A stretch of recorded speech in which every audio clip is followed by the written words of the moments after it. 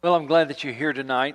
This study we're going to be doing. Before I tell you what the study is, I want to invite you to use your imagination for just a moment. I want to travel back in time with you for a moment. If you could just use your imagination and let's travel back in time, to a different area, and let's go back in our minds and our imaginations to the area of the Sea of Galilee in Israel. Some of you have been there, some of you have not, but I'm sure you can still picture it. You can imagine in your mind's eye. You've seen pictures. So let's travel back in our mind, if you will, and you are living around the Sea of Galilee. Now, in this situation, let's imagine that you've lived there your entire life. You've lived around that Galilee region your entire life. And then one day you hear about a man named Jesus. You've never seen him before, you've never heard him before, but you've heard that he's coming to town. And some people are pretty excited about his presence. And you go more out of curiosity than anything else. And as you go to see him and to hear him and perhaps even have the chance to talk to him, you recognize something's different. You recognize this is not just a regular traveling preacher, if you will. And week after week you watch him, week after week you listen to him, you perhaps even occasionally follow him as he goes from town to town, village to village, around the Sea of Galilee. You watch the crowds grow week after week. The crowds get larger and larger, and your interest grows as well as you listen to what he has to say. Now, with that imaginary situation, I want to ask you a question. I'm going to ask you to talk to somebody nearby and try to come up with an answer. Here's the question I want to ask you. What do you think would impress you the most about Jesus? There is no right or wrong answer. But if you lived in that time, you had never seen him before, but now you do see him. You have never heard him before, but now you do hear him. You watch him and everything. What would impress you the most about him? Talk to one another, next your neighbor, and let's come up with an answer or two.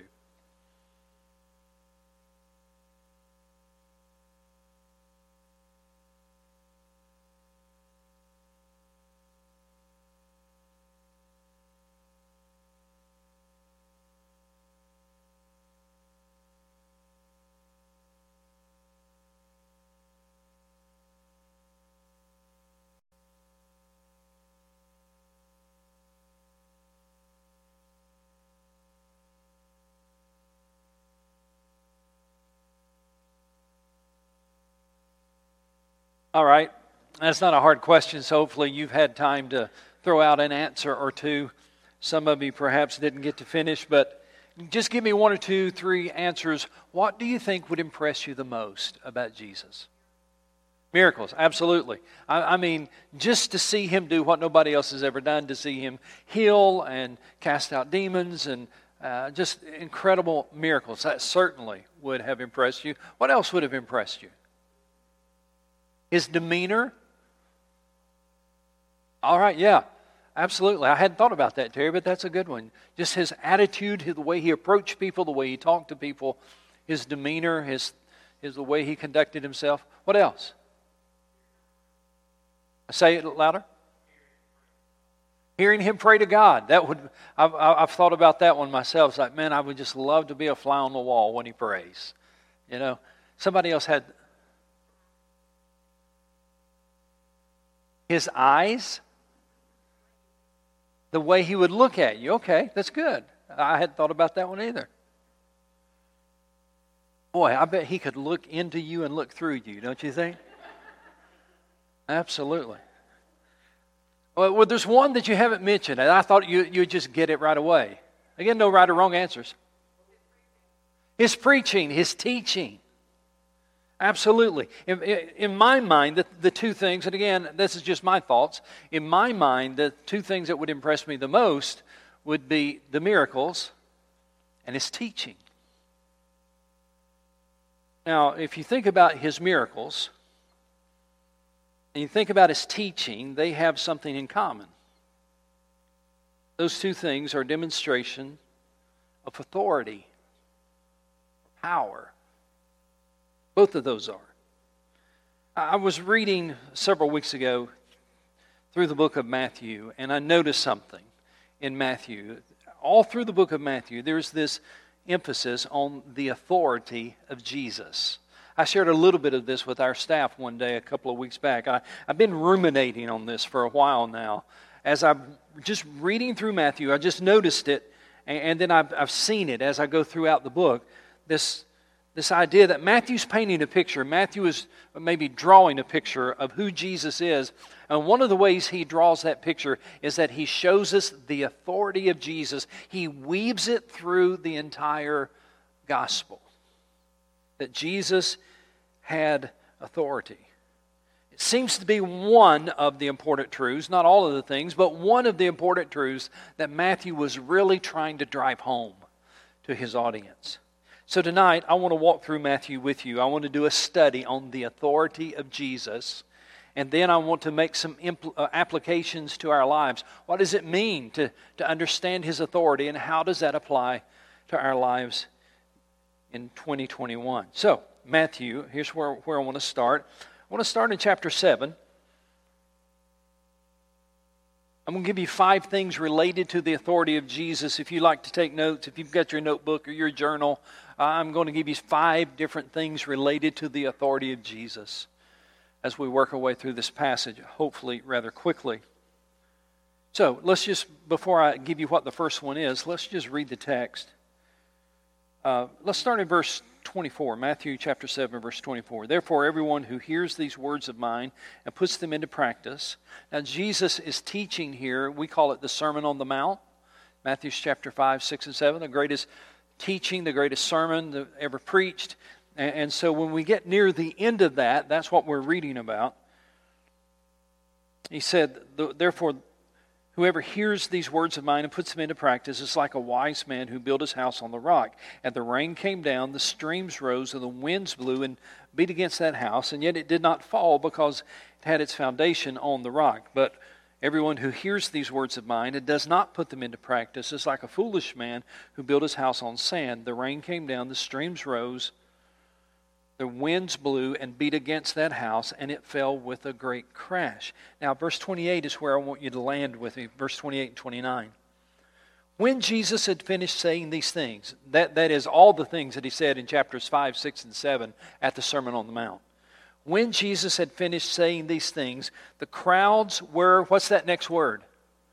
Amazed at his teachings. That's one of the reasons I said one of the things that would have amazed people, besides his miracles, would have been his teaching.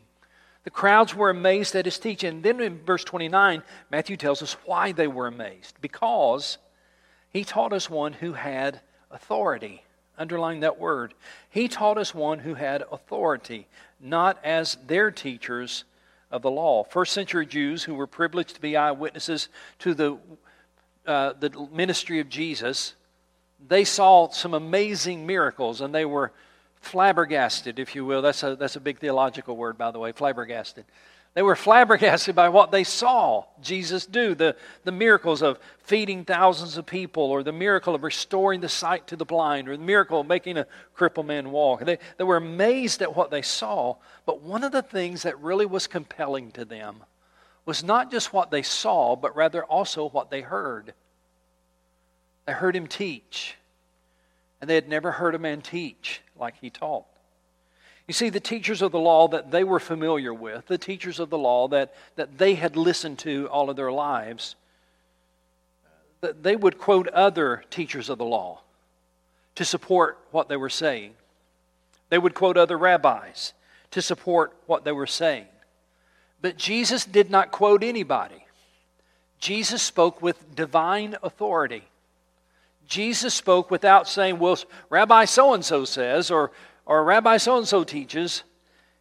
Jesus taught with authority, and in this culture that meant that he didn't quote anybody, he didn't footnote anything, he didn't say he'd gotten this truth from a book that he read.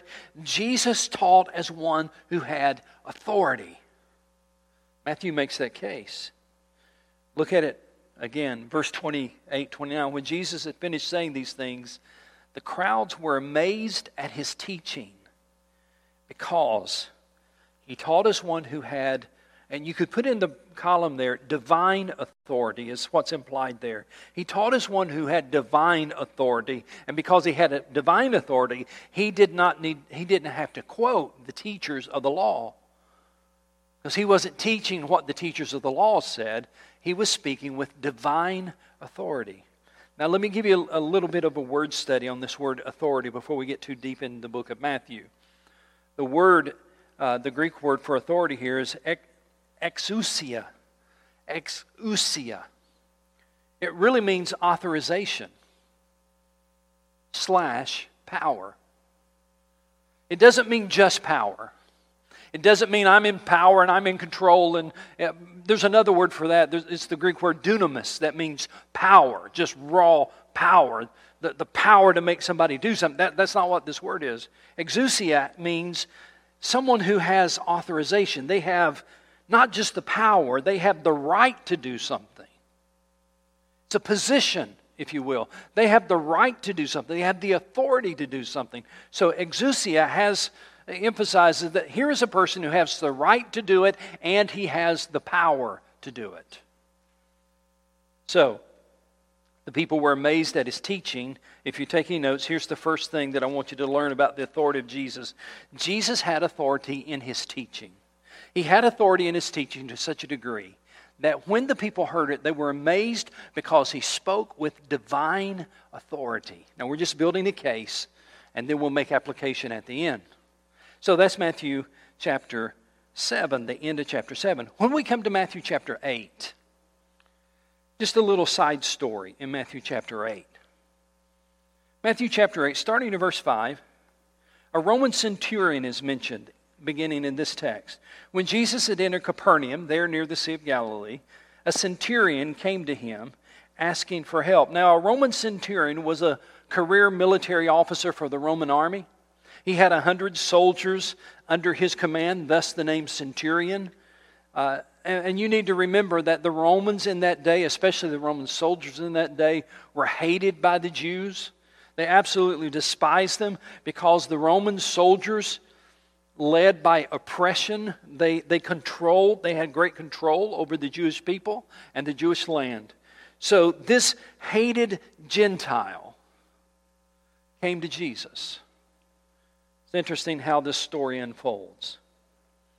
Verse 6, Lord, he said, my servant lies at home, paralyzed and in terrible suffering. Jesus said to him, I will go and heal him.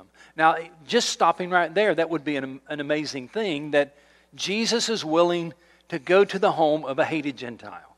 He's willing to go to the home of a Roman centurion, a Roman soldier that was hated in the land of Israel because of the way he had treated the people there in the land of Israel. And yet Jesus says, I don't know this person, this Roman centurion, and I certainly don't know his servant, but here's somebody in need. I will go and heal him.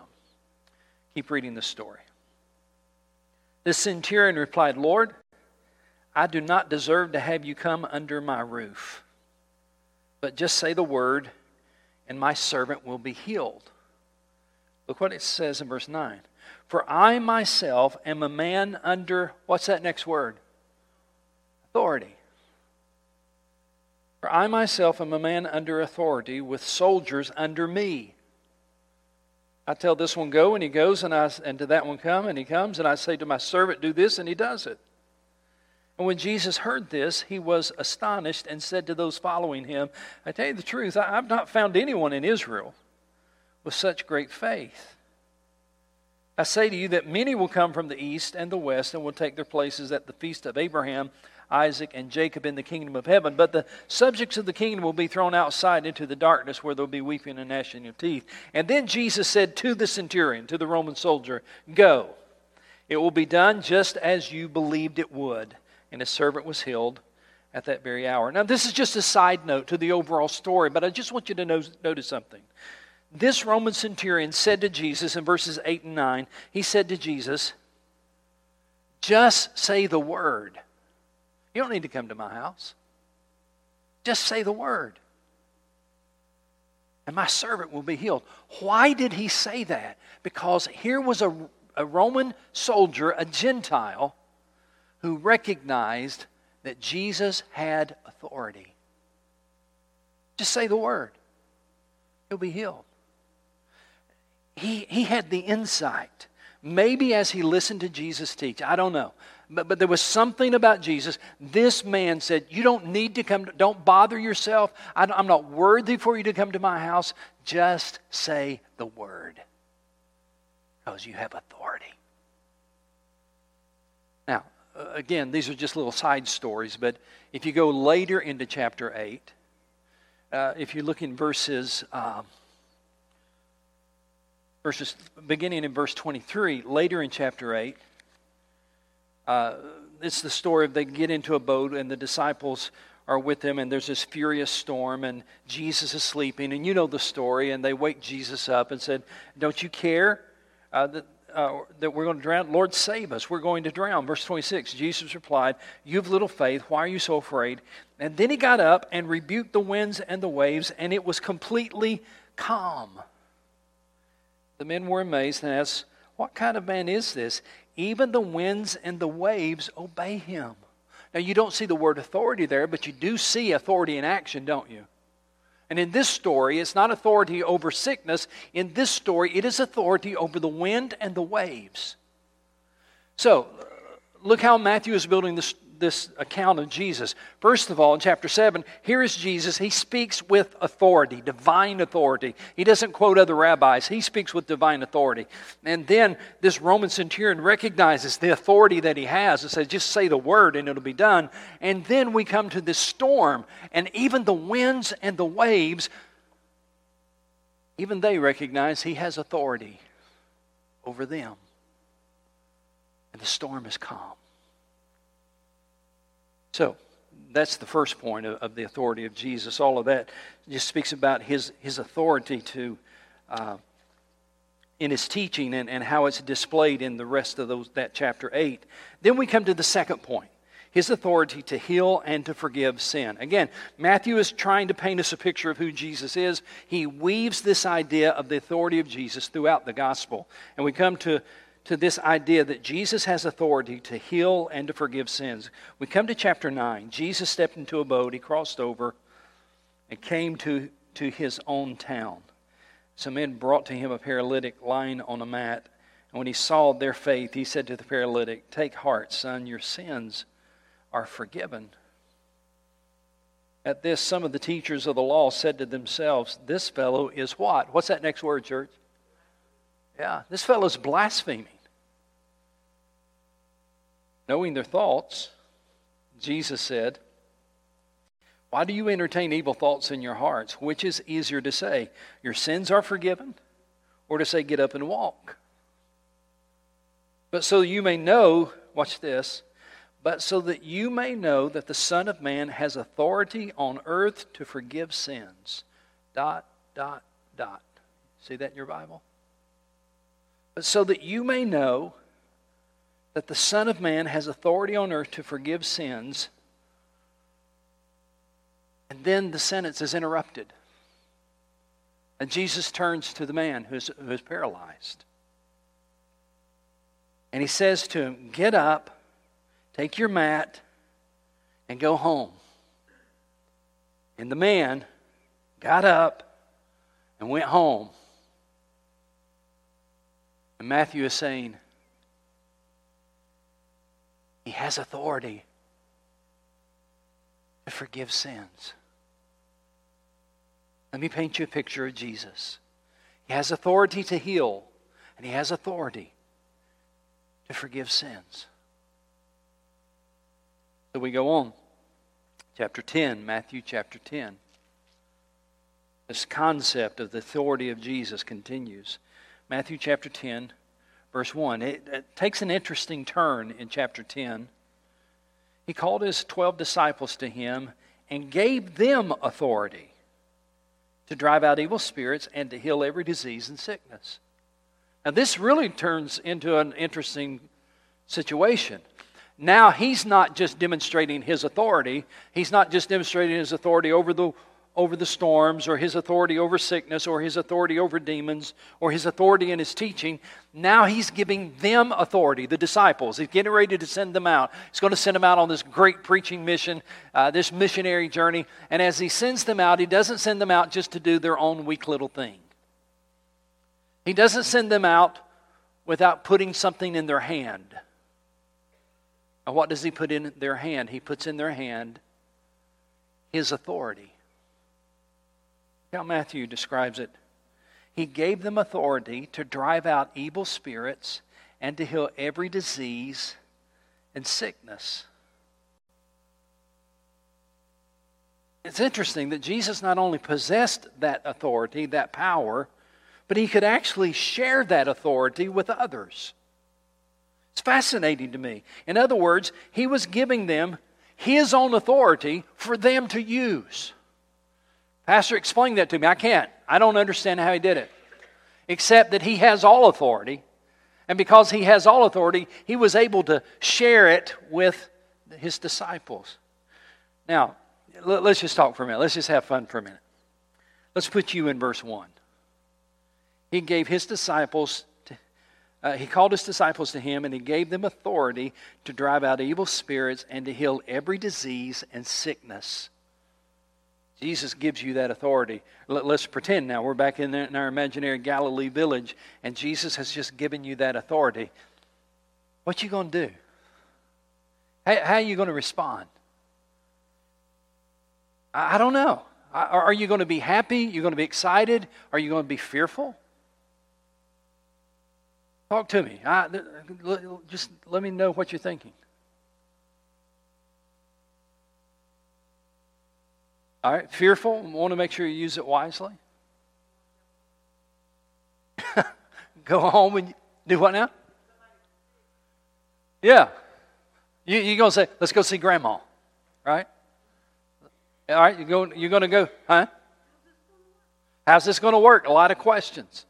How's this going to work? I mean, you've seen Him do that, right?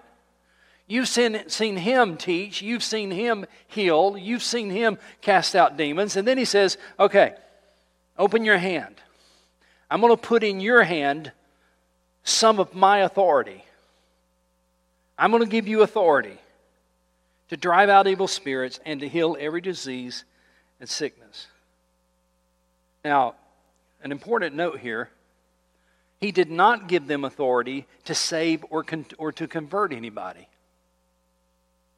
Take note of that. He did not give them authority to save anybody. That belongs only to God. Only God can change an individual. Only God can convert someone. Only God can save someone. He did not give them that authority, but He did give them authority to drive out evil spirits and to heal every disease and sickness. By the way, you fast forward the story, when they come back, they're pretty excited about what they saw happen, as I think we all would be. So, then we come to the fourth part of this. If you're taking notes, the fourth part, as Matthew weaves this story about the authority of Jesus, is that His authority was questioned. We fast forward to Matthew chapter 21. Matthew chapter 21.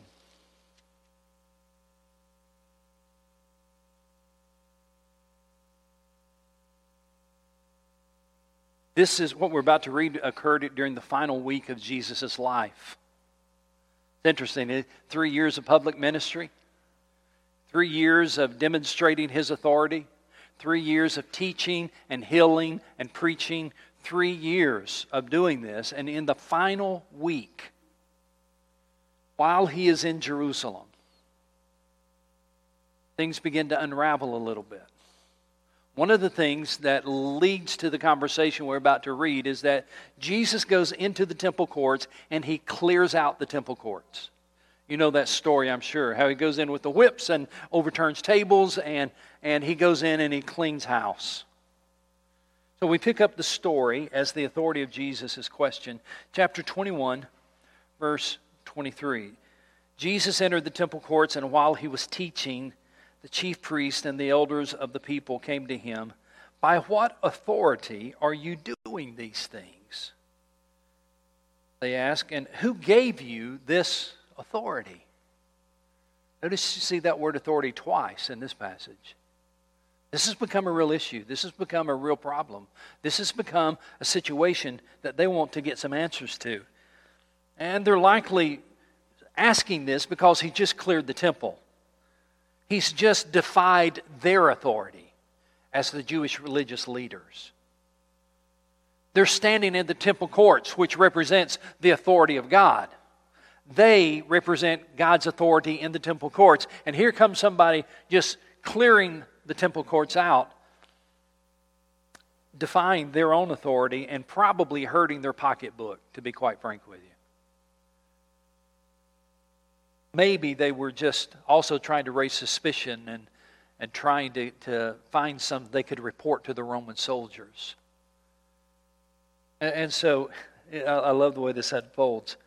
By what authority are you doing these things? They ask, and who gave you this authority? In verse 24, Jesus replied, if I was Jesus, I would say, you wouldn't believe me if I told you. Jesus replied something kind of similar to that. Jesus replied, I will also ask you one question. In other words, okay, before I answer your question, let me ask you a question.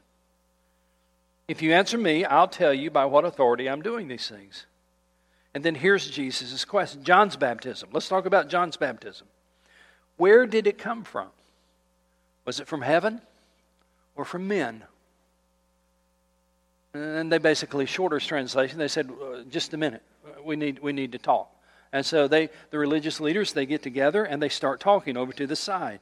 They discussed it among themselves and said, if we say from heaven, he will ask, then why didn't you believe him?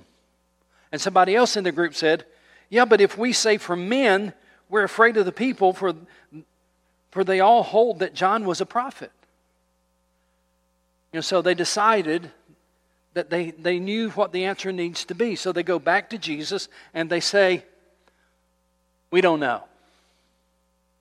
Which is the lamest answer you could give in that situation. They knew. They just didn't want to say. They flat out lied and said, we don't know. And so Jesus said to them, neither will I tell you by what authority I'm going to do these things. I just love that. I don't know why, but I just love that. Jesus said, okay, you're not going to answer my question. I'm not going to answer yours. And I raise all that simply to say, he had more authority than they did, so he did not feel compelled to answer their question. Now, then we come to the fifth place in Matthew where the authority of Jesus is mentioned. And I want to read the text before I tell you what it is. Very familiar text to all of us. Now remember, just pause for a moment. Remember Matthew, beginning in chapter 7, the end of chapter 7, in chapter 8, chapter 9, chapter 10, chapter 21. Matthew, throughout the book, he keeps bringing up this idea that Jesus has authority. He is a man has authority in his teaching, has authority in his healing, he has authority to cast out demons, he has authority. Jesus is the one who has authority. So it's interesting how Matthew ends his book. Chapter 28, verse 18. Then Jesus came to them, this is after the resurrection. Then Jesus came to them and said, watch this. He said, all authority in heaven and on earth has been given to me. Not just authority in his teaching, not just authority in healing, not just authority over the storms, not just authority over the evil spirits. Jesus said, all authority, both in heaven and on earth, has been given to me. We could take a while. I'm not going to take the time to dig into that. We could take a while and talk about that. But would you agree with me? All authority in heaven and on earth, that kind of covers it all, does it not? You might want to underline the phrase, all authority. Not some authority, not most authority. All authority. And not just all authority here on earth, but all authority in heaven and on earth. This is the great climax of the story of Jesus. Matthew started in chapter 7 to say, here was a man who teaches with authority. He doesn't quote the teachers of the law. He is the law, speaking in person. He teaches with divine authority. Here is a man who has divine authority. He speaks to the demons and they obey him. Here is a man who speaks to the storms and they obey him. We come to the end of the book and Matthew says, and after his crucifixion, after his resurrection, he met with his disciples and he said to them, there's one thing I want you to get. There's one thing I want you to know. All authority in heaven and on earth has been given to me. He didn't say that to impress them. He said that to push them out. Because look what he says next. Therefore, because I have all authority in heaven and on earth, therefore, here's what I want you to do. Go and make disciples of all nations, baptizing them in the name of the Father and of the Son and of the Holy Spirit, and teaching them to obey everything I have commanded you. And watch this. And surely I am with you always. The one who has all authority, the one who has authority in heaven and on earth. Surely I am with you always. Guys, you'll never go someplace and meet somebody who has more authority than I do. You will never experience a problem that is greater than I can handle because I have all authority in heaven and on earth. So you don't have a reason not to go. You don't have an excuse for not going. All authority in heaven and on earth is mine, and now I'm sending you out. And I'm not going to give you that authority. I'm going to do something better. I'm going to be with you wherever you go. So what does this have to do with you and I? I got to make a couple of applications here before we leave. Here in Powdersville, Easley, South Carolina, September 2021. What does this... I mean, it's interesting that Matthew weaves the idea of authority throughout his gospel, but what does that have to do with us? There's two lessons I want to bring to you tonight in closing. The first one is this. Jesus interferes with our lives. I was watching a guy recently. He said something to that effect. May not have quoted him completely right, but the idea is this. It's for our good, but it's an interference nonetheless, right? What do you mean by that, Pastor?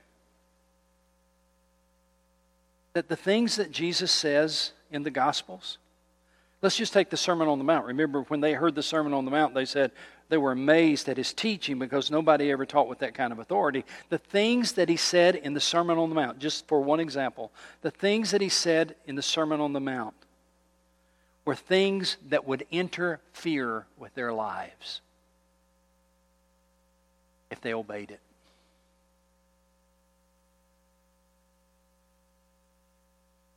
My point is that the Lord Jesus Christ is the one who has authority. He is the one who is in authority. And when you obey Him, it sometimes will not be a convenient thing. It sometimes will not be a convenient time. Jesus said things in such an authoritative way that you can't sidestep it.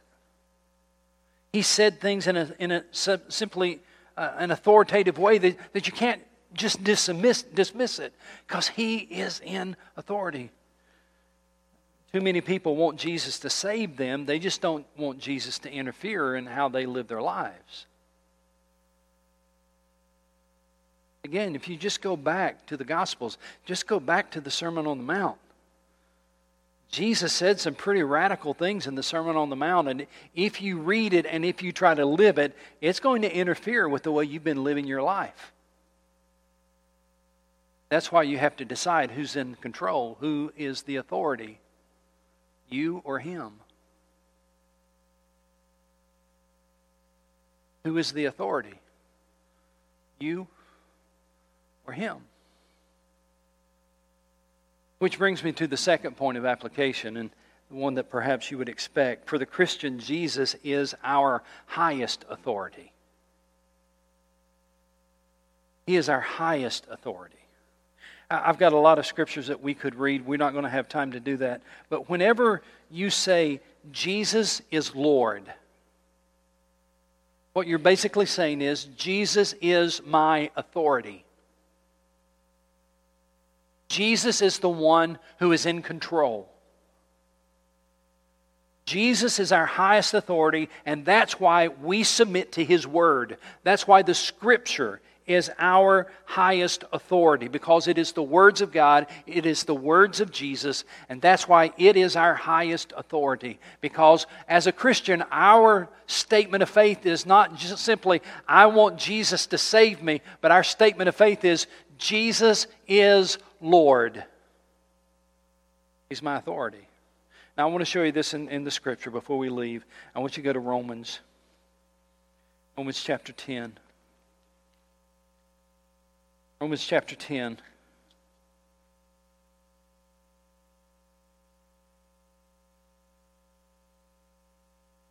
Verse 9, that if you confess with your mouth, Jesus is Lord. Jesus is my authority. And believe in your heart that God raised Him from the dead, you will be saved. For it is with your heart that you believe and are justified. It is with your mouth that you confess and are saved. My point is simply this: the very essence of salvation rests upon the foundation of the authority of Jesus Christ. The authority of Jesus Christ cannot be confined to the pages of Matthew. Hear that, please. The authority of Jesus Christ cannot be confined to the pages of Matthew. The authority of Jesus Christ is to be lived out in Powdersville. And by the way, there's coming a day when everyone will understand that. Because the Bible says in Philippians chapter 2, God exalted Him to the highest place and gave Him the name that is above every name.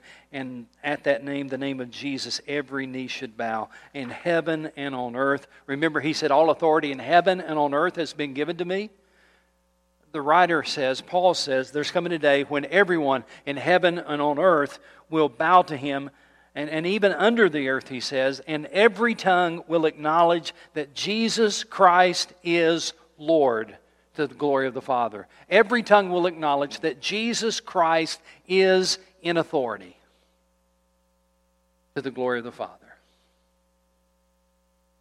So let's not confine the authority of Jesus to the pages of Scripture. Let's not confine the stories or confine the authority of Jesus to the pages of Matthew and say, isn't that interesting how Matthew weaves that through the entire gospel?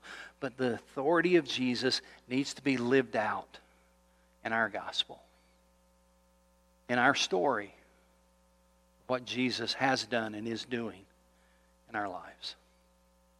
Let me pray with you. Father, thank you for this word, and help us to live in such a way that we really do try to live out what we see in Scripture, and we acknowledge you as our Lord and not just as our Savior. We acknowledge your authority in our lives, your authority over our homes, your authority in the way we do business, your authority in our marriages, your authority in every aspect of our lives. We thank you that you are the one, the only one we have to obey. And it's in the name of Jesus we pray. Amen. God bless.